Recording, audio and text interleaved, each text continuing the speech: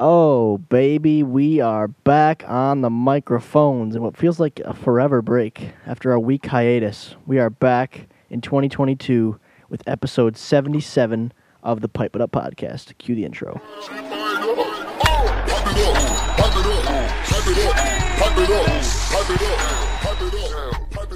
Jack, as I just said, was it just me or did it feel like forever ago we recorded our last episode, the Christmas special?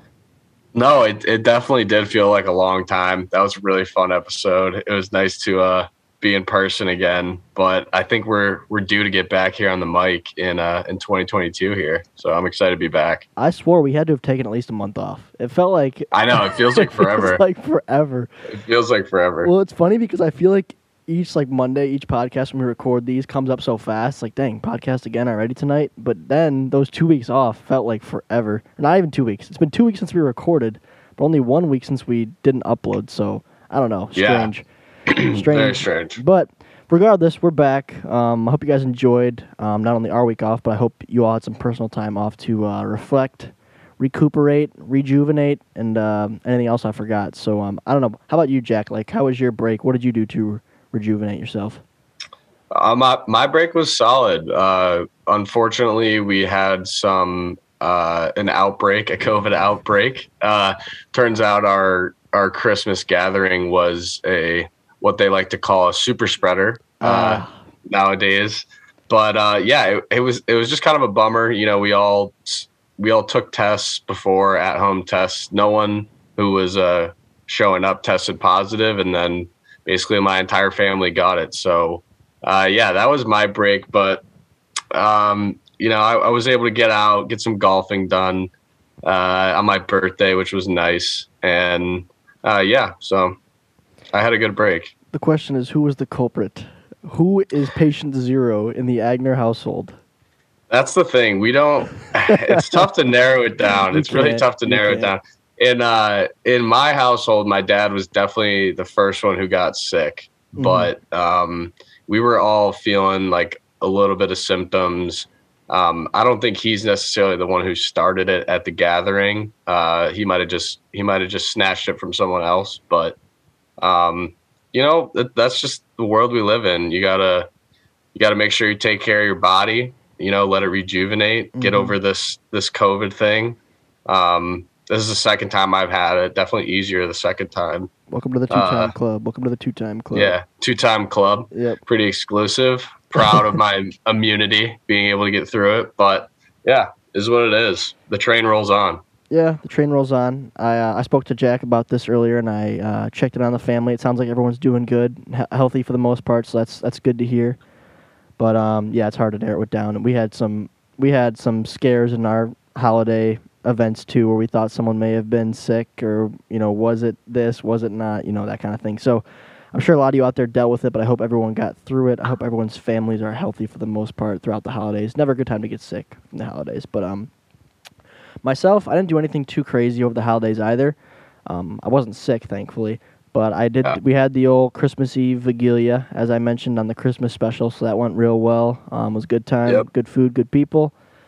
Went over to my dad's brother's house, my uncle, on Christmas Day. Had a good time with that side of the family, and then actually headed up to northern Michigan for a couple days for the New Year. I did buzz back downstate for New Year's Eve to hang out with my buddies, but real low-key, just had a little house gathering with about 7 people. So nothing too crazy. Yeah. Had a good time, though. Excited for the new year. I guess, like I said, it's a good time to reflect, too. I think for that time between Christmas and New Year's Eve is kind of like a time where not a whole lot's going on. You got time to think about the year prior and then look forward to the next year. So what do you think looking back at 2021 was like maybe your personal highlight and then maybe the MLW highlight for you?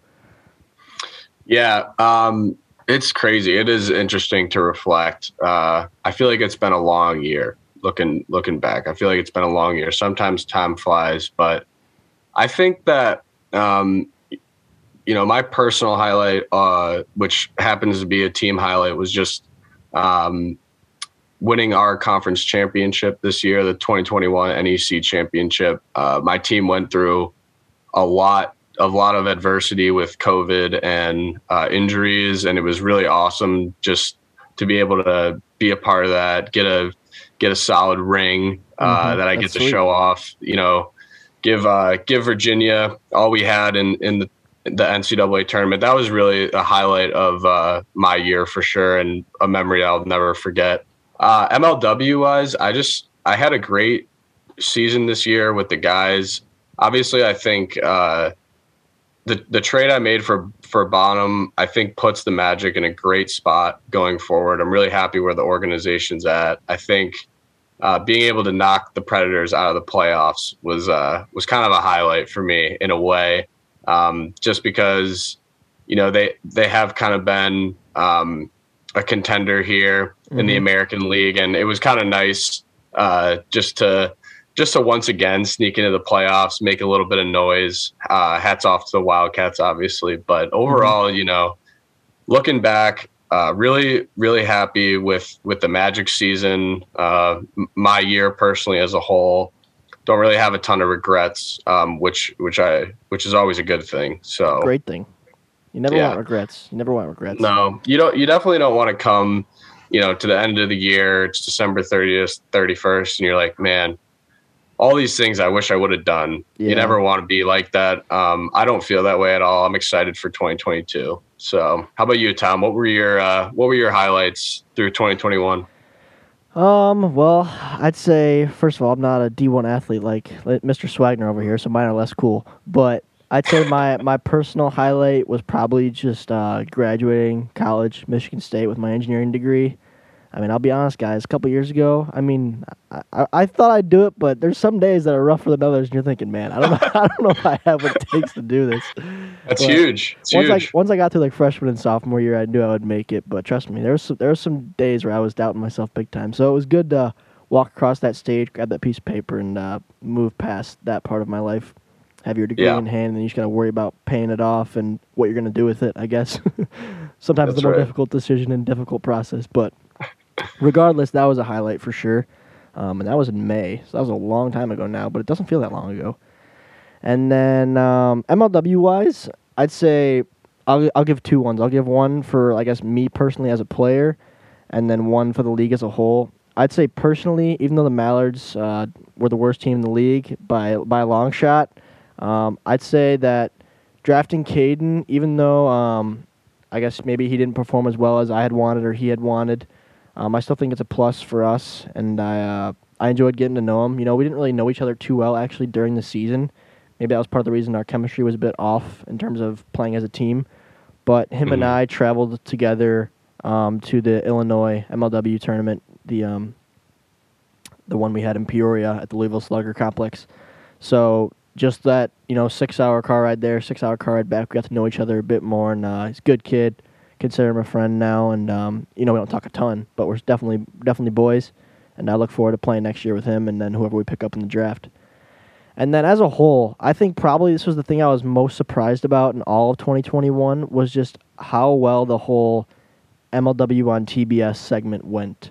Because that was definitely a goal of ours as a league and as a group, was to, make it on some sort of major sports network and get some sort of segment. Like Kyle actually had that exact goal written down.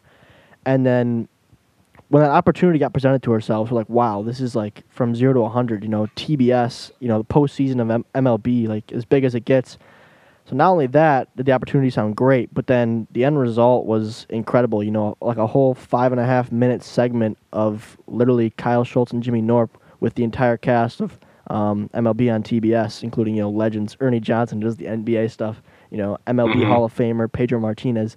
So when you have expectations for something, you never know how that could go. Maybe Kyle and Jimmy had a great time and a great experience, but they only show a little 30-second snippet of it kind of thing. But it just was a really well put together piece that highlighted what we do, Kyle's history a little bit. They touched on Jimmy's success and how he's a newer face in the league, and then the actual content of them facing the guys was just so cool, and I feel like it couldn't have gone any better for us. So I think that was one of the cooler things of 2021 too. Definitely, for sure. That was so awesome. I can't even put it into words. The first time that we got on SportsCenter Top 10, I want to say it was Zach Pierock making an unbelievable snag. I remember watching that on SportsCenter Top 10 because Kyle was him hey, we made it on top 10, like be on the lookout. Yep. I remember watching that just going like, holy cow. Like I've watched so many Sports Center top 10s. Yeah. I can't even believe that this wiffle ball league that I've been playing in, had the pleasure to play in and be a manager in, is now on Sports Center. And then fast forward however many months or year later, and we got Jimmy and Kyle on this TBS segment throwing pitches, hitting wiffle balls. Like it was just so surreal. It's so awesome to be a part of. And that really was a huge highlight of 2021 for MLW. Yeah, I agree. I'd say, what about your low point, Jack? Did you have an absolute low in 2021 that you were able to rebound from or working on rebounding from? That's a really good question. Yeah, I hate to keep talking about COVID, but in terms of a low point, when I had COVID in the spring, the situation was just awful. If I'm being honest, I was basically shelved away in the freshman dorm rooms where they put all the COVID positive students, and I felt like I was like, I don't want to use the word prison because I hope to never end up there and can't imagine what it was like. But I mean, we have no outside contact with anyone whatsoever. Our food is being dropped off with a slam on the door and them shouting, lunch. And we scurry to the door like animals to grab our food. And it was just not a really highlight, in my life. I was like, wow, this is like miserable. This is pretty beat. The only thing that got me through it was that March Madness had just started. So there was basketball on like all day long. Yeah. Which was incredible. But that was definitely, I would say, a low point. Just like, I don't want it. This is just not where I want to be right now. But, you got to go through it. Like I said, train rolls on. Keep pushing through. That's tough. So. That's tough. I wanted to ask you because I wanted to discuss mine, which was my injury. As some of you guys know, I hurt myself. Yeah. Hurt my chest lifting back in March of last year. So like 9 months ago now. Crazy, it's been that long. But anyway, I pretty much couldn't work out all spring and all summer. Started to like do physical therapy late summer, and then began to get back into working out in the early fall, and then into the fall started to gain some strength back. Still not to 100%, but we're getting closer. But what I wanted to say is, the chest is healing up, but something kind of funny happened to me on actually New Year's Eve.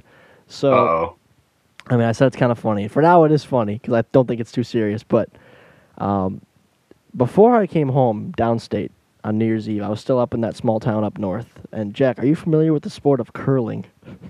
I am. I've always wanted to try curling. It looks so fun. I mean, who hasn't wanted to try curling, right? Yeah. So, believe it or not, in this tiny little town of, probably a few hundred people max where we go up north, there's actually the Lewiston Curling Club.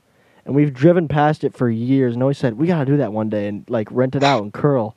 Well, we never did it. And then finally, this year, we're kind of looking for stuff to do, and we're like, why don't we try curling?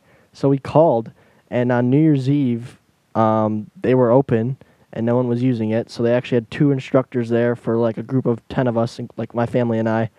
And they taught us, how to play, and then walked us through a game and everything like that. And it was, first of all, very challenging. It's hard to explain, but you use the momentum of your body after you push off to then just release the puck or the disc, whatever you want to call it, the rock. And then, just based on how hard you pushed off, that's how far it will go. Does that make sense? And it seemed like every time I did it, I was either too far, off the back of the target, or I'd come up short. It was so hard to get it perfect. But, it was fun, for sure. But anyway, had no issues, had a good time. It was cool to try it for once after watching it in the Olympics for all these years. So then I drive home, hang out with my friends on New Year's Eve, and then I wake up Saturday morning, and my right knee is just stiff as a rock. Just hurt to bend it. And I'm like, what the heck? I thought maybe it was from, I slept on it funny, you know what I mean?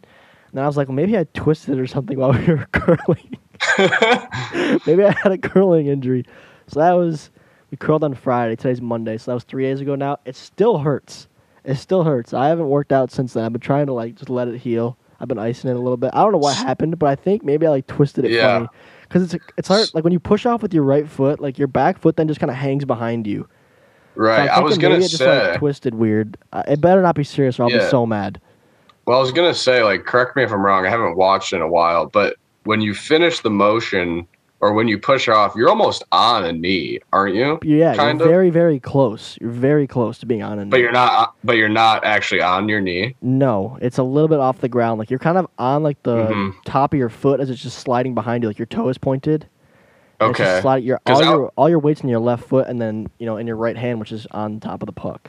If that makes okay. sense. Because I was gonna say it could just be the repeated trauma of your knee hitting the ice for an hour and a half while you were there or something. But That may have happened. Like I may have fell on it and like don't remember it, and it's just a bruise. Mhm. It doesn't appear bruised. I don't know. I mean, of course I'm worried about it because I hate being hurt, and it's not serious. Like I can walk around fine, but it's just like what happened and why? Why is this happening to me? You know what I mean? I'll tell you what happened. Another year went by, and your body just got that much older. Yeah, Tom. why? That's exactly what happened. I'm 22, man. We cannot be. I'm like Matt Stafford. I'm made of glass sometimes. I feel like maybe it's unrelated to curling, and maybe I did like sleep on it weird or twist it like that night with my friends. I don't know, but I just woke up and it hurt, and I attributed it to curling injury. First kid ever to be hurt while curling. I mean, it come could on. also just How it could also just unathletic be one am of I? those things. Yeah, it could just be one of those things where you're not using a specific part of your body with the daily motions you're going through, and I mean that's the first time you ever curled. I could imagine there's other parts of your body that are affected a little bit, and maybe your knee just took a beating that day, and you didn't even realize that your adrenaline was off the charts. You're trying to lock in, trying to drop that puck in close. Getting really frustrated. I'll tell you that much. Like we had a 2-hour session. I was ready to leave. I was like, this is so irritating. I can't get this perfectly because it's hard because there's so many people on your team. We were all rotating. Like I really didn't get to throw that many pucks like in the game or what they were called, rocks, whatever. So like you throw 2 and then have 5-10 minute break, then throw 2 more. It's hard to get that muscle memory down of like doing it over and over again. So I was frustrated nonetheless. If any of you guys have curled out there and are listening, send us a DM on Instagram, Pipe It Up MLW. Let me know how your experience was because it's a tough game. It's a tough game. I mean, it's very simple to like I figured out how to slide off the little whatever they called them. They're like a platform basically. I figured out the motion and the mechanics of it within 5 minutes, but then I could not get it perfect. I had like one really good throw where I knocked 2 discs out at once. It was cool. But besides that, I had to share with you guys that I was curling because I guess we're a weird sports podcast here, so we might as well share that information, right? Yeah, based on my bowling experience that I had over this break, I probably wouldn't score a point in curling. Not that I know how the scoring actually works, but I went bowling over the break and hadn't bowled in a while. I was atrocious. I was very bad at bowling. It was like one of the few times in any recreational sport or sport in general, one of the few experiences I've had where I was so severely embarrassed by my performance. And I was with my girlfriend and her parents and some of her family, and it was basically just them the whole time trying to lift my spirits up as I throw another gutter ball. And that was just not a highlight of my 2021. I'll say that right now. And speaking of bowling, I don't want to get into it too much, Jax. I don't want to spoil the next video completely. But if you guys didn't see on the MLW Wiffle Instagram already, the award show, this year's award show for 2021 season, we actually filmed at Brighton Bowl here in Brighton, Michigan, where we play MLW Wiffle Ball.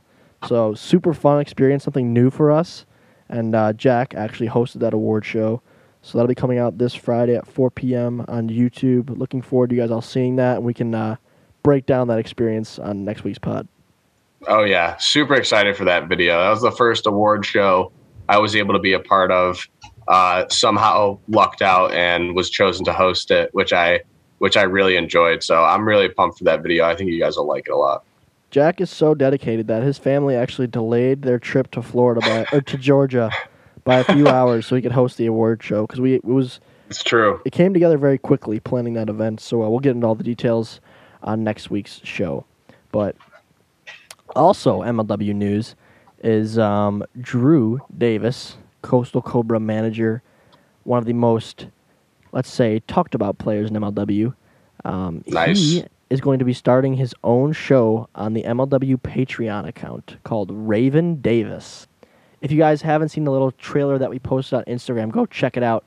But it's essentially going to be Drew's own little vlog where he does, MLW breakdowns. He does some traveling vlogs when we're going on tournaments.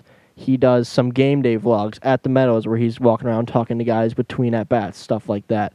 Bonus content, just Drew's daily life. You guys think Drew's crazy out on the field? Well, let's see what he does off the field, that kind of thing. So I'm interested to see what direction it goes. I think you look at it like, a YouTube channel or this podcast, obviously these things evolve over time. So I'm interested to see how this Raven Davis thing pans out, what direction Drew wants to take it in, what style he wants to do. I think we're giving him a bit of freedom on this, so it'll be interesting to see. But, Jack, how well do you know Drew outside of the game? I would say that I know him fairly well, just as an individual. I'm pretty excited for this little project, this little segment. I think Drew is very creative. I think he'll do a really good job. I think it'll be awesome to give the fans a little bit more content in terms of like the behind the scenes stuff, because there is a lot that goes into the end product of MLW, if you will. So I think it'll be cool to see some of his vlogs, hear his opinions. We've obviously had discussions about Drew on this podcast. I wouldn't be surprised if he had some discussions about us on his outlet now, which will always be exciting. Mm-hmm. I'm pumped for it. I think it'll be awesome. Yeah, I think so too. And like you were saying, Drew pretty well as an individual, as do I. And I think Drew sometimes thinks that he comes off not how he wants to in the game day footage, on the MLW main platform. And because Drew just gets so locked in and amped up for these wiffle ball games. But I do think Drew is a lot different than many people will think in terms of how he lives his day-to-day life and his personality and, what he's like outside of a wiffle ball field. So I would encourage all of you who are, fans of the league and have been following it for a long time and think Drew Davis to sign up for the Patreon. Check out Drew's vlog. I think we're all going to get to see a different side of Drew kind of unfold in front of our eyes this year. Like I said, I don't know how this show is going to end up, which direction he, is going to favor in terms of really MLW focused, really personal focused. I don't know. I think he still has to find that balance as it kind of, as he gets a feel for it kind of thing, a lot like we do with this show. So I'm excited for it. And like I said, all the information about the show and about the Patreon can be found on our Instagram at MLW_Wiffle, which I'm sure you guys already all follow. When you need mealtime inspiration, it's worth shopping Kroger, where you'll find over 30,000 mouth-watering choices that excite your inner foodie. And no matter what tasty choice you make, you'll enjoy our everyday low prices, plus extra ways to save, like digital coupons worth over $600 each week. You can also save up to $1 off per gallon at the pump with fuel points. More savings and more inspiring flavors make shopping Kroger worth it every time. Kroger, fresh for everyone. Fuel restrictions apply. All right, Jack, it's 2022. That's crazy to say. So it's 2022, so we are as far away from 2010 as 1998 was, which I wasn't even born in 98. I was born in 99. That's crazy. That is crazy. But years go by. And do you got any New Year's resolutions this year? I don't really think New Year's resolutions are the greatest thing in general, just because I feel like I agree. If you want to change something, just go out and change it. Don't wait for the next year to roll around to do it. Okay, that should be the standard there. If I were to say, one thing I want to improve on, one thing I want to do going forward, I think honestly this is like a really little thing, but I was thinking about it today. Just like going to bed earlier. Like putting my phone away and just actually falling asleep earlier. I feel like I waste a lot of time that I could be sleeping and restoring energy, but I'm like sitting in my bed on my phone. Yeah. It's something in 2022 that I want to do have a little bit more conscious effort towards and do a better job. Yeah, I'm pretty big on that. But it's hard sometimes, right? Like if you're talking to someone, you're up, or if you have things to do, it's hard to it's hard to stay dedicated to it. You know what I mean? Mm-hmm. I think if you like start going to bed earlier when you can, then like your definition of staying up late will change. You know what I mean? Right. Because like, what do you consider late right now for you? Like, what's a late night for you on like a weeknight? It would be like midnight. So when are you usually Would out be by? like kind of late. When are you usually out by? Like 11? Like when do I usually go to bed? Uh-huh. Yeah, probably like 11:30. I would like to be like going to bed. If it's like 12:30 and I'm still looking at my phone or something, that's pretty late for me. I don't need to be up that late. Yeah, I agree. It's not. I think in college I was around the same, like 11ish, 11:30. But like now I'm usually in bed by maybe 10. Usually like putting my phone down by 10:30 type of thing. But I think it's a great goal, honestly. Yeah. It really depends on who you are as a person when you like to get stuff done. But the way I look at it is like, I feel like most of the world, at least where we're from, kind of gets going around 8 a.m. So if you're starting any later than that as an adult, which me and you are both, young adults here into our professional days. So I feel like if you're in a habit of getting going later than that, it's a bit of a bad habit to be in. But at the same time, if you're disciplined and can get things done on a different schedule, I guess, be my guest. But I think there's also some science behind like the circadian rhythms of going to sleep and getting up and all that kind of stuff that says you shouldn't like be staying up till 3 and waking up at noon type of thing every day. I don't know if it's the healthiest for your body. So yeah, I'm usually down by 10:30, and then during the week I'm usually up early, like 5:45. But weekends I usually sleep until 7:30 or so. Because then your body clock just wakes you up. You can't sleep in very long. But it's good resolution, Jack. And I like what you said. I like how you let off. Don't wait for the new year to do something. Yeah. To me, I mean that's like a small, like something like that is like a small change. But people have large New Year's resolutions. They're like, I'm gonna get on a workout plan, which is like not always a big commitment, but it could be a big change for you. Don't wait till the new year to do that. Just do it when you think about it. Yeah, and I'm not talking here like I'm perfect and I do this and I'm like the greatest human being ever. No, I'm not saying that at all. I'm saying I could be better at this too. But just from what I've observed from like people who are actually like successful and somebody out there, like don't wait. Usually when someone tells me their New Year's resolution, like if it's a family member or a friend, they're like, "Oh, like I said, I'm gonna lose weight, or I'm gonna start working out, or I'm gonna do this." In my head, I'm thinking that's not gonna happen because you're telling me this on December 10th, and if you really wanted it that bad, you'd be doing it right now. You know what I mean? Right. You don't want to do it, so you're putting it off, and then you're like, okay, now I'm gonna start doing it, but it doesn't last. People who start working out in January. How many people do you think finish the year off still working out like they were before? Maybe 15%, 20%? It's so low. It's pretty, it's pretty funny. Like in these last few years, I'm obviously at home in the winter, and after the new year, like whatever gym I have a membership to, it's just so crowded. Yeah. But it only lasts like 2 weeks. Yeah, it lasts like and then it's gone. Tops. And then it's the same 4 people that you saw in there before the new year. Because it's like I said, and once again to reiterate, I'm not saying I'm perfect. This is just me observing things. Yeah. Yeah, the people that waited January 1st didn't want to work out that bad anyway. That was just going to be the thing. That was their goal. That was their goal that they pretended they really wanted, but they really didn't. Because if they really wanted to get in shape that bad, like it was life or death, they would have started on December 10th when they thought of it, not on January 1st. You know what I mean? Yeah. But I think if I had to be a hypocrite now and make a resolution, mine would probably be just to not. This is dumb because I already don't waste a lot of time compared to most people, but probably just to literally not waste any time, which is so unrealistic. But just wasting as little time as possible. And what I mean wasting, I mean like. Set a schedule, set a basic plan of like what I need to do for each day and get those things done without like buffer time. Does that make sense? Mm-hmm. So say for a day I have work, I have podcasts, and I have maybe I want to build in an hour of free time. And then, so what is that? Work would be from, and I want to work out. So workout would be from 6:30 in the morning till 7:30 in the morning. work from 8 till 5, then say I'm eating dinner from 5 to 6, and then podcast would be 7 to 10.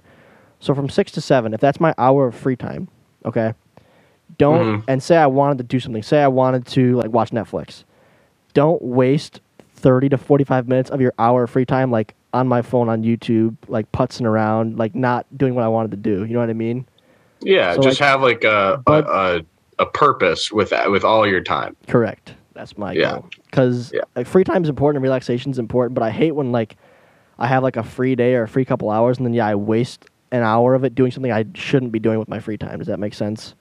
Absolutely. Absolutely. I feel like ours kind of go together, honestly, because mine's like in the sense like I don't want to be wasting time that I could be sleeping. Yeah, exactly. Where instead I'm just like looking at my phone for no reason. Or like that, it goes hand in hand with like doing a task in a longer time than it should be taking. Does that word correctly? Like say I need to clean my room. Like say it's just a little sloppy in there. That should take 10, 15 minutes. Don't clean it for 5 minutes and then get distracted on my phone for 10, then clean it for another 5, and then go downstairs and get food and get distracted, then come back. And the next thing you know, it's 45 minutes to clean your room. You know what I mean? I hate that. I do that with homework really bad in college. I would do like homework that should take me like an hour or 2 hours would take me 6 because I would just procrastinate. I want to just like get a task done. You know, task by task. Check it off the box. That's what I want to get better at. That's my resolution. Which once again though, you can tell I'm not that serious about it because I'm just saying it as a resolution. If I really wanted to do it, I would be better at it. But I'll try. But you probably have already started doing that. You at one point maybe had that thought that you want to be better at that, and even subconsciously, I'm sure that you've started doing that like a little bit. Yeah, it's not just like January 1st, and now all of a sudden you're literally writing lists down and putting pen to paper and checking boxes. Yeah, I'd say I started doing that better than I had before, like after I graduated, because once I was out of school, I realized like, gosh, I waste so much time doing homework when I could have just did homework way faster and then like did fun stuff. So I guess like you learn from your mistakes and you realize time is precious. So yeah. That's my message. It makes the fun stuff that much more fun too, because when you're trying to get stuff done, like important stuff, and you're like getting distracted with something that might interest you a little bit more, you never like fully have your attention exactly on either task. Yeah, so like when so even when you do actually have that time allotted, like blocked out to do whatever fun thing you want, it's almost like not as fun because you're like, I've been intermittently doing this throughout the whole day. So it's like this. So well said. That's like exactly what I'm trying to eliminate. Because like doing homework, say you then watch a 10-minute YouTube video while you're doing homework. While you're watching that YouTube video, like your conscience isn't fully clear of the homework. It's like you're still stressed about the homework. So yeah, it's not a good thing to do. I need to be better at like compartmentalizing the tasks, doing them all, and keeping them all in their own lane. So that's my resolution. But I like that. We'll see. We'll see how it goes, guys. I'll give you an update in a couple months. I'm wishing you luck. And Jack, I want to hear about your sleep schedule as well in a couple months. All right, sounds good. Alrighty, Jack. Switching gears here for a second. Did you happen to make any sort of run at a championship in any of your fantasy football leagues? We're just wrapping up championship week right now. Yeah, unfortunately, it wasn't my year. I was able to make the playoffs in one of my leagues. Team just didn't have the stuff. Got hit with the COVID injury bug the last couple weeks of the season.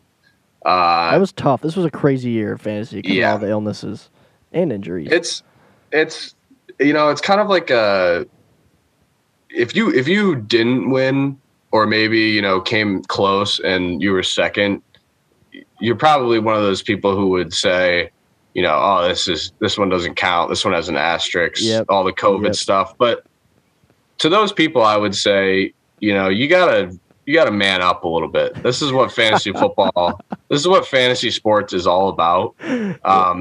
You got to be able to adapt. You got to manage your team, and that comes with injuries, and that comes with illness. And my team, unfortunately, I wasn't able to do it. But I'm not making any excuses. I'm not going to use that as an excuse. We'll be back better than ever next year.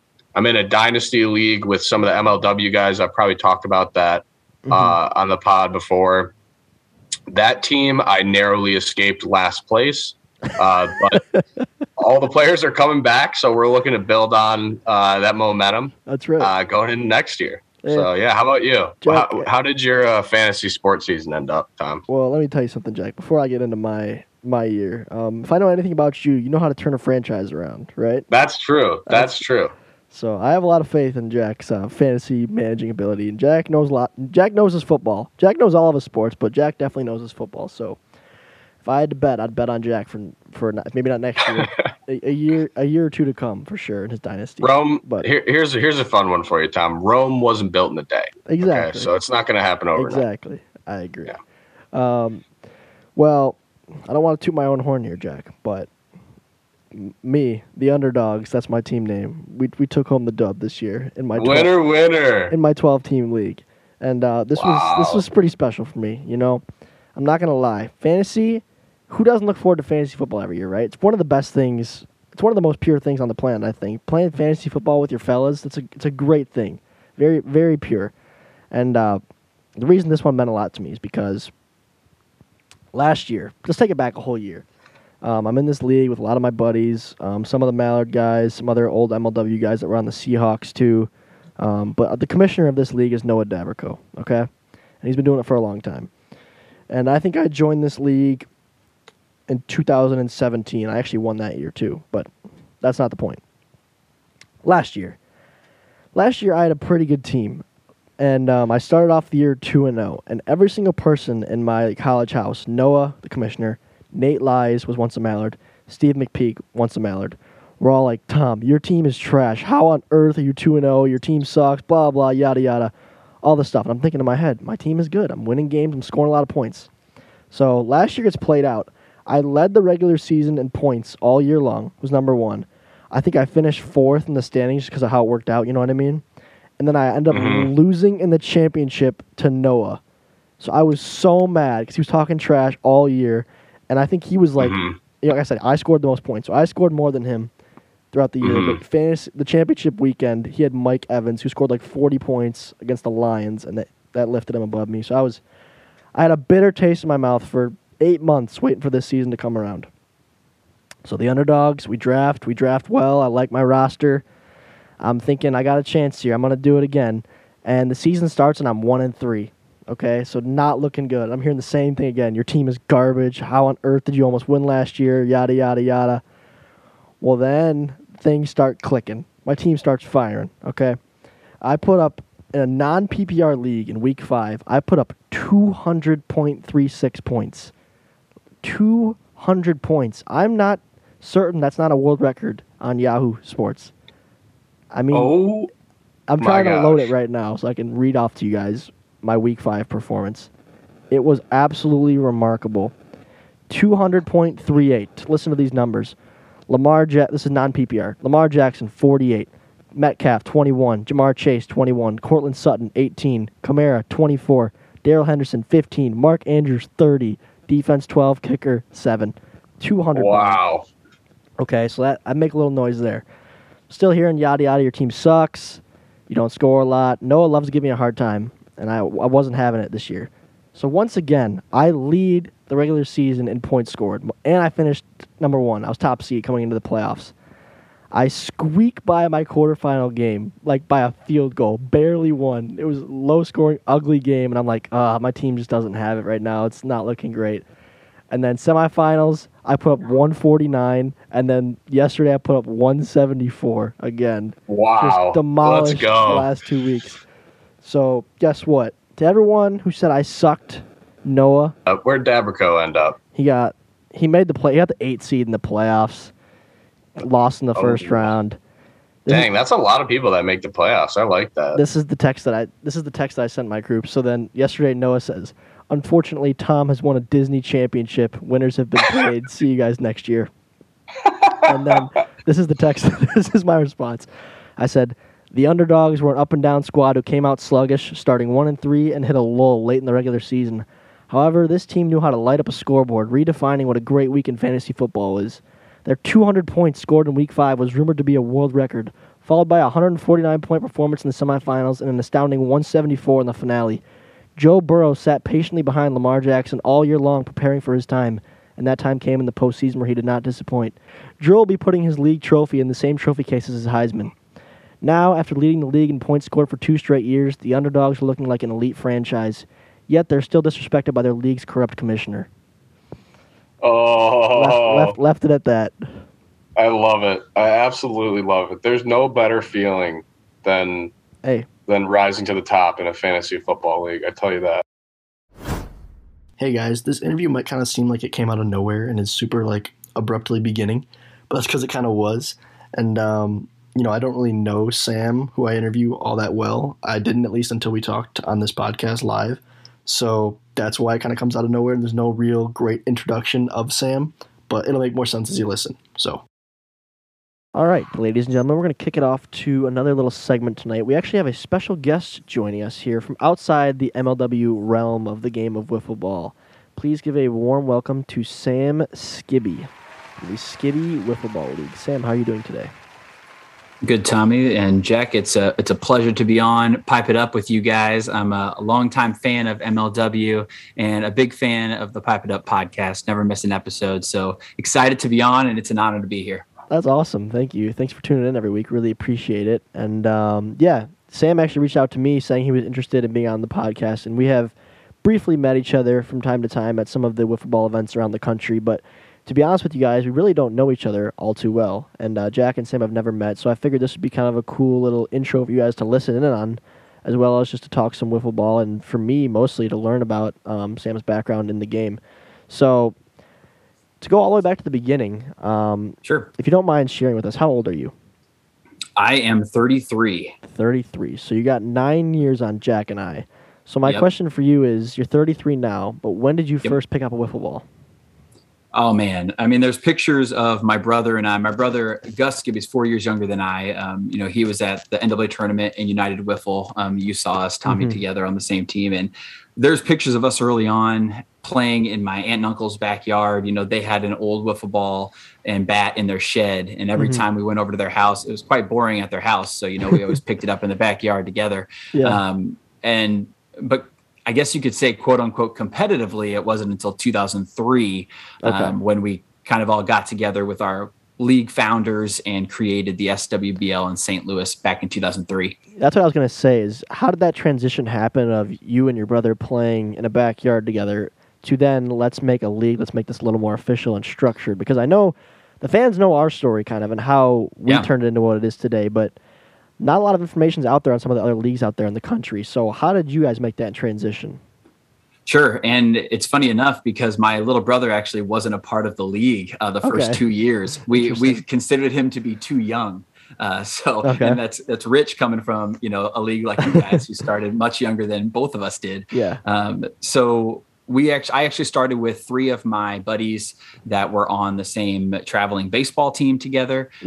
We were just really excited to play, continue to play a baseball style sport. We were just playing in the backyard of my parents' house one time, and we were sitting on the brick wall near the front of my parents' house, and we were all just looking out at my parents' 1 acre land, and we said, let's build a field on this. Let's invite 4 other guys from our baseball team, and let's do a little league. We don't know how big it's going to get. We don't know how long this is going to go on, but let's just have a little fun this summer. It was actually the summer before we went to high school. So it was our last year of the traveling baseball team, and we had no idea that it would have lasted this far into our lives. Like I said, I'm 33. I have 3 kids and traveling around the country, and we are heading into our 20th season of wiffle ball, which is one of the longest running leagues in the country. And it is super exciting. We're heading into this anniversary season, but you look back on it, you're just like, how did this happen? We were just 4 guys sitting down in between baseball games one time and invited 4 other guys to come play, and took minimal stats, and it just kind of evolved. That's so interesting. 20 years. That's very impressive. That's very, crazy. very That's awesome. Our entire lives. So at this time, though, when you created this so-called league, when does wiffle ball on kind of a national spectrum, when does that come onto your radar? I'm assuming it's not till years after. It is. It was years after. I mean, it wasn't until, you guys had formed your league before I even knew there were other leagues out there, to be honest with you. When we started, we didn't have the luxury of, social media now and websites. Like we literally were just whatever was happening in our community and invited people that we went to high school with. And then when we got into college, we invited some of our college friends. My brother was younger, so he had his friends join in, and we didn't think there was anything out there. It wasn't until 2012 when the NWLA tournament got started that we realized there's more out there. And a guy named Chris Galloway reached out and said, we will literally pay your way to bring you and 3 other guys to come play in this tournament. And we really thought it was a catfish situation. We did not think, why is a guy paying for our travel, our hotel, just to come to this tournament in the middle of nowhere, Ohio, to play wiffle ball? This has got to be a joke. And we did, and we met 7 other leagues around the country. And from there, my presence in the national scene, I just wanted to get to know more of how, like you guys, how this sport has affected so many people around the country and how it's a big part of their lives. And it's amazing. You find people of all walks of life that come play this game. So it's ever since it's been a part of my life. Yeah. That's crazy. That's, why I wanted to have you on the show. And we had Trent, who on a few weeks ago, probably close to a month or 2 ago now, actually. Yeah. But anyway, a lot of our fan base and following, things like Jack did prior, like wiffle ball starts and ends with MLW. But reality is there's people that have been doing this for years. Like you said, 20 years of wiffle ball in your Skibby Wiffle Ball League, which is incredible. And it's cool to see it last that long. And, what I want to ask you is, what's the retention been of your players? You guys, a lot of you have families now, it sounds like, have careers. How have you guys faced those challenges and conquered them? Because that's the challenge we're going to start to face, too, as we all develop our own personal lives outside of our childhood, I will first say, like I said at the beginning, like I'm an avid MLW fan, and what you guys do with your league is just simply amazing. And how you structure your league, how the videos come out, and it's super exciting. And, we might get to it later, but I actually had Kyle in my ear. We started our first game of our season, our opening game. We actually created a video called Game 1, and it is literally very much like your guys' videos, except it's just one game, and it's every pitch. So it's not just the last pitch of the at bat, but it's the full broadcast breakdown. Cool. So watching all those things, but we just could not do that. We can't have that full summer league anymore with families, with kids, with all we're just grown adults now with all these different responsibilities and again, we never thought this league would last so far, but we used to be a full summer league, all the way through high school into my college years, we were a full summer league. And it wasn't until 2012, coincidentally, from the NWA tournament, but it wasn't until 2012 that we actually transitioned to a full season in one weekend. We actually play 55 games of wiffle ball in 4 days, from 4:00 p.m. on Friday of Memorial Day weekend to 5 p.m. on Monday when our championship is. So it is like wiffle Woodstock. We've had players from around the country that have come. Yeah, it's a really cool event. And you talked about retention. It's weird when somebody retires from the SWBL. It's just strange because these are our friends that we have grown up with, like community members that have seen it and have joined in, connections from people. People always ask, why did you name a wiffle ball league after yourself? Back in the day, it wasn't always the Skibby Wiffle Ball League. It was the Summer Wiffle Ball League. But we were like, that's just too generic. Let's change it up. And everybody was like, well, to be honest, to play in this league, you kind of have to know Sam or Gus. Like, why not just keep the S and do the Skibby Wiffle Ball League? And it's all those connections we made. When we went to the NWA tournament and other national places around the country, we started pulling in people. Trent Steffes and his brother have played in our league. A lot of guys from Minnesota, Tyler Flackney, Jimmy Cole. A lot of big names from around the country have come to play in the SWBL, and they will agree that it's a weekend event unlike any other. It really is. And we have an all-star game. We have a home run derby. We have a skills competition. We have awards, sponsorships. We have a 10-game regular season for 9 teams. 5 teams make playoffs, full playoffs. We video every game. We have media day interviews. It is the full gamut of what you guys do, just condensed in 4 days. Yes. And that's why retention is so great. That's because people just wait 361 days to get to those 4 days. I got to say, there's something about you guys who are older than I am that just seem to love throwing as many possible pitches in a short period of time, which I will never understand. But in that case, I do understand because it's the retention of players thing, and like you said, everyone has lives. So I didn't know that. That's very interesting, and I'm glad it's working out so far. It's more about the camaraderie than the competition, right? Oh yeah, that's for us. It's all about the fun and getting all the guys together for 4 days, and their families come. My parents, like I said, 1 acre in the backyard. The field is like sacred ground. They built a pool down the third baseline so they didn't get into the field of play. So we've been adding to the field as we go along year after year. And it's just something to get everybody together, kind of like a reunion of sorts every year. No, yeah, you need that. I'm only 22 and I noticed it's already getting harder and harder as people move away and get jobs, careers, lives. So that's awesome. You guys have used wiffle ball as kind of your outlet to get everybody together once a year. People, book that as their vacation, bring everything together. Yeah. So I like that. So outside of the camaraderie, I guess that's your league. But on the national scale, what do you think is your favorite part of wiffle ball as a whole and how it's impacted your life? It was, it was early on 2012, 2013 when I actually started working with a guy named John Converse. And John Converse actually started in 2006. Okay. He started something called the NWLA, the National Wiffle League Association. And then it transitioned into what's now called National Wiffle. And me, along with a couple other guys, run National Wiffle. And it's been really exciting obviously MLW cleaned house at the most recent Wiffy Awards, Jimmy Norp getting 2 awards of his own in the Wiffy Awards. But it's just something fun to kind of connect people through this game. And that's one thing that I've really loved to do is get to know people, get to know personalities, get to know, like you guys are doing, backstories of why they started playing this game. I started the podcast called Holy Commutes. If you guys have heard of that one, it's on the National Wiffle Network. And Holy Commutes is that, once every 3 months of the year, it's Monday through Friday, there's a show going on, like a radio show. Yep. And we wanted to do that just because it just adds more excitement to the off-season times, for everything. So I've tried to find different ways to kind of make wiffle ball relevant in people's lives, or in, the off seasons or in between seasons, and just try to connect people outside of their leagues. I love the connection to this game. It's such a simple game, and it's the plastic ball and the plastic bat. These are kids' games. You can find it for $5.99 in any big retail stores, and it's brought these adults like yourselves and us and our friends all together. So my favorite part of the national scene is just getting to know people. Competition wise, though, I'm sure we'll get to that. It's a lot of fun to see how you stack up against other leagues. It just is, because you have your own league and there's so much competition, but it's just fun to see how you stack up against people around the country too. Yeah. But it sounds like in your case, the competition is very important. But at the end of the day, what you remember the most about your years playing and years to come is just the relationships you've made.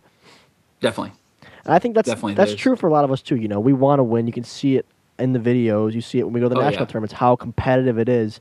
But I think even some of the biggest rivalries, there's a lot of hate among some of these leagues, I know for sure. But it seems like at the end of the day, everyone looks forward to getting together. Maybe it's once a year, twice a year for these larger tournaments, and just seeing people reconnecting through, like you said, a simple game that anyone can play for the most part. But it's gotten very competitive over the years. Yeah. So I wanted to ask you too, and I asked this to Trent as well, but it's always interesting for me to hear too, is you say you're an avid MLW fan. So for someone who's been around, longer than us, playing this game, trying to grow the community, growing the community, and being a big part of it, on the surface level, what stands out to you about MLW, and why do you think it has gotten to where it's gotten? Obviously, there are so many times where, back in the day, before I became a huge fan of you guys, right? Obviously, everybody knew who you were, and you're like, man, these little 10-year-old kids are just dominating the wiffle world. I was like, we're 20 some years, we could crush these kids, but it wasn't. You start to dig deeper into the league. You start to dig deeper into why this connection with MLW is so important to its fans. And it's a lot of times it's seeing you guys grow up, right? It's been so interesting being a fan and being an outsider to your guys' league, but literally watching some of you grow up. Like, you know, I've known Jack for a couple of years now, just from watching wiffle ball videos. You know, you get to know people's personalities and you get to really connect. And that's what I love about Kyle's videos and, you know, what you guys do in showing your product is just so much more interesting than, you know, a random wiffle ball game that you find from a different league. You actually can see people's personalities in MLW and you see how they grow into not just wiffle ball players, but as people too. So it's been really interesting, you know, from the beginning, Tommy, like you can go back and watch your beginnings of your career and seeing you as an adult now, and then getting to meet you guys in person too in other national tournaments. It's just something that is unprecedented.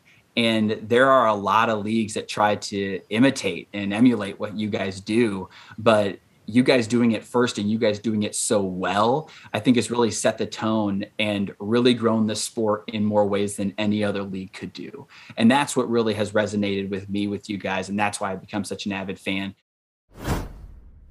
Well, I mean, per usual in these interviews, Tommy always does a great job asking these questions. He really covers all the bases, no pun intended. But, you know, obviously your league has been around for a long time. You know, what do you think were some critical factors that allowed your league to last this long? And what do you think would be some critical things for your league going forward, you know, another 20 years or just wiffle ball as a whole to be able to grow the sport?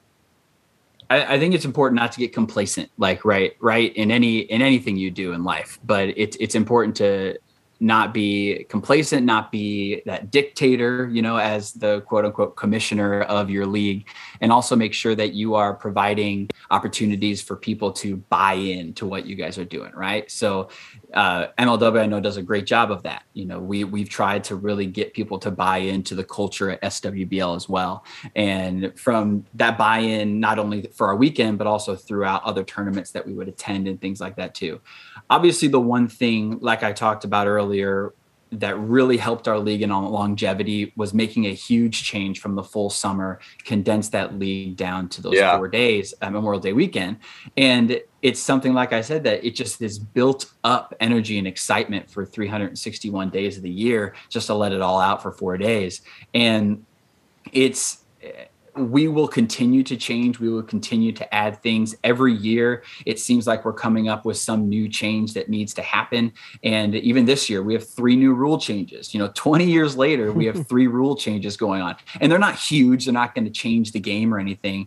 But we've kind of broken our league down in different eras, right? We've had a 2-player era. Then it was 3-man teams. Now it's 4-man lineups, and you can have unlimited rosters, right? So like it's been broken down into different eras. So I think that change, and like I said, not getting complacent is something that's very important.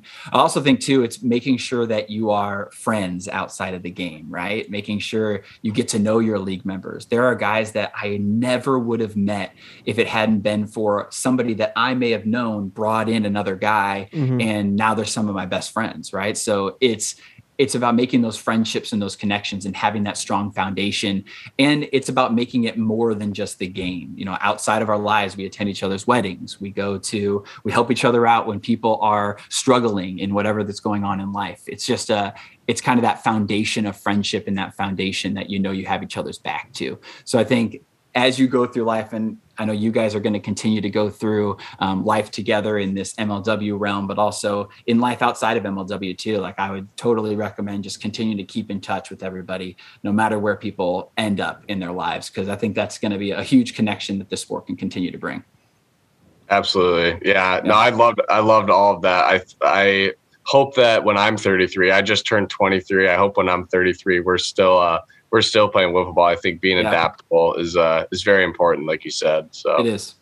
And that's what makes the longevity reason, right? Like we fully expect this league to last for season 50 because we know that our kids are going to take over. We already have some players that have kids that are 10, 11 years old, getting close to the time when we started this league. So that there's going to be there's going to be that time where that changeover happens. You know, I have 2 boys and a girl here at home, and, you know, I eventually want to hand the reins off. We're going to be those old guys, you know, sitting there in lawn chairs going, go harder, you know, managing being the GMs of the teams, you know, so it's change is going to happen. That's awesome. We're really excited to see where this journey takes us. Yeah, that's really cool. Very cool. It's cool to hear your perspective on it, and I mean, I feel like before I know it, I'm gonna be 33 too. But I feel like you are. Yeah, I'm sure it does. It's crazy. I'm thinking a lot right now as you speak. Yeah, but I appreciate you. Take your time, guys. Yeah, gosh, someone slow this thing down. Holy cow. Yeah. But no, it's definitely cool to hear your perspective, and like you're very well spoken, and just even though, like I said, 9 years is gonna go fast, it does give you time, you know, to reflect on a lot of things. It seems like you've learned a lot. You've gone through a lot just from, you know, wiffle ball is just the base of everything, but what's come from that in terms of the relationships, the experiences, the life lessons, it seems like it's been a lot for you, which I think we'd agree with too, especially Kyle and then me and then everyone else involved too. But like, you know, we've learned a lot just from. Well, it's kind of cool to say too, like, you know, change happens in your life, right? But wiffle ball has been like that constant, right? Yeah. It's kind of strange to say that this kid's plastic game has been the constant in someone's life, but you can always count on Memorial Day weekend. The SWBL is going to be hosting a season, and it's that constant in all of our lives that, you know, we know for these 4 days we can all come together and be together again, no matter what we're going through in any parts of our lives too. So yeah, wiffle ball's been the constant. That's awesome. Yeah, something you said you guys used to play when you were, you know, in your, I think you said aunt and uncle's backyard. Yeah. I know you guys have changed a lot since then, but one thing's for sure is that bat and ball, that design hasn't changed much in the last 30 years. American made, born and bred, right? It's awesome. So that's pretty cool. Awesome. Well, thank you. I wanted to ask you one more question too. This is a bonus question for Pipe It Up. Bonus. Because Kyle wanted me to bring it up because Kyle's a big fan of Survivor. And I have been too for quite some time.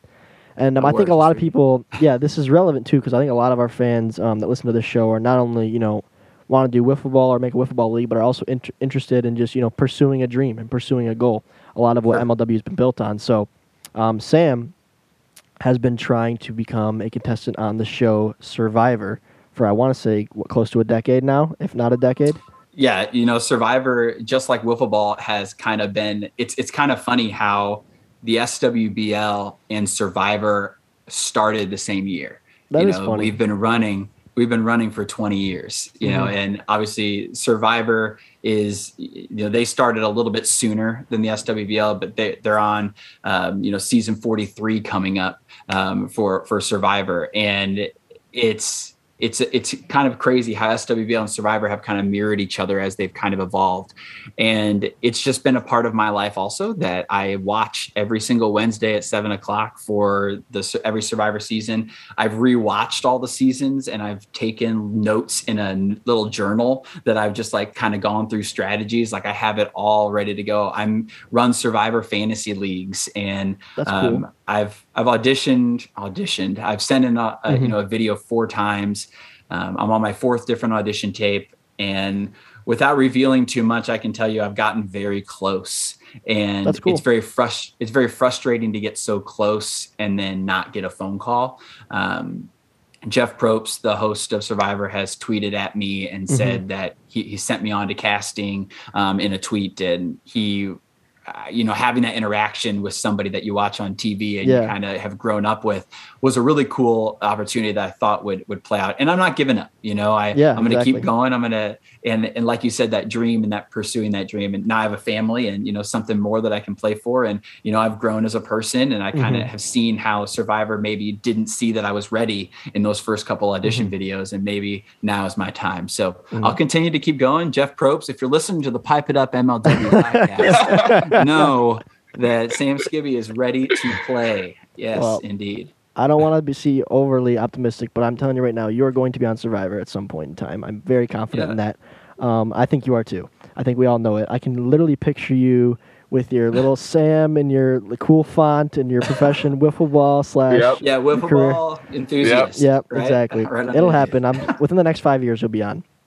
But what I wanted to say keep trucking. Is I think what people can learn from you in the short time that I've known you, you know, this 20-minute conversation, is that number one is that you don't let your passions be shadowed. by, I guess, like an ego necessarily. Like you're clearly passionate about wiffle ball, and you've gone to great lengths to continue to do it and make it happen for your group, your league, the people you love. And Sure. then number 2 is that you don't quit. You don't give up, which they go hand in hand. You know what I mean? In order to get what you want, in order to, fill that hunger of your passions, you have to just keep going and going and going. And I think, for Kyle and everyone involved in MLW, we truly think this is only, we're just scratching the surface as to how much visibility this league can really get. So I think that applies to your life as well. And like I said, I'm positive you're going to make it on the show. It's just a matter of when. Well, and what I love too about, Kyle and the passion and all you guys and their passion too is you guys can tell, like you said, it's not so much about winning that cup, right? It's not so much about winning that trophy, but it's about the people that you can connect with and the passion that you're showing with just you guys connecting with your fans and seeing how it can maybe change their life or make it a little bit better, whether it's from a purely entertainment value or maybe you start a trend that maybe starts a friendship that they will have for the rest of their lives when they start their own league, whatever it might be. So it's all about the people for sure. That's why I'm in the game. Awesome. Sam, I really appreciate you coming on the show. It's been a pleasure getting to know you a little bit, and I think Jack and I enjoy talking to you. We'll have to have you on again sometime. I think we're just getting started here in our forming our relationship, I should say. Definitely. I'm ready to be on during an MLW season so we can talk more MLW. That's right. I'm really excited to see the Mallards off season, Tommy. I'm really excited to see what you're going to do. Sweating you're already. Shaking your head. A lot of pressure. And Jack, I cannot wait to see the magic grow and grow because I know you guys are going to be dominating here soon. I just know it's going to be a Cinderella season for you guys coming up soon. I hope so. I appreciate it. I can't wait. We'll have to have you on again, mid-season.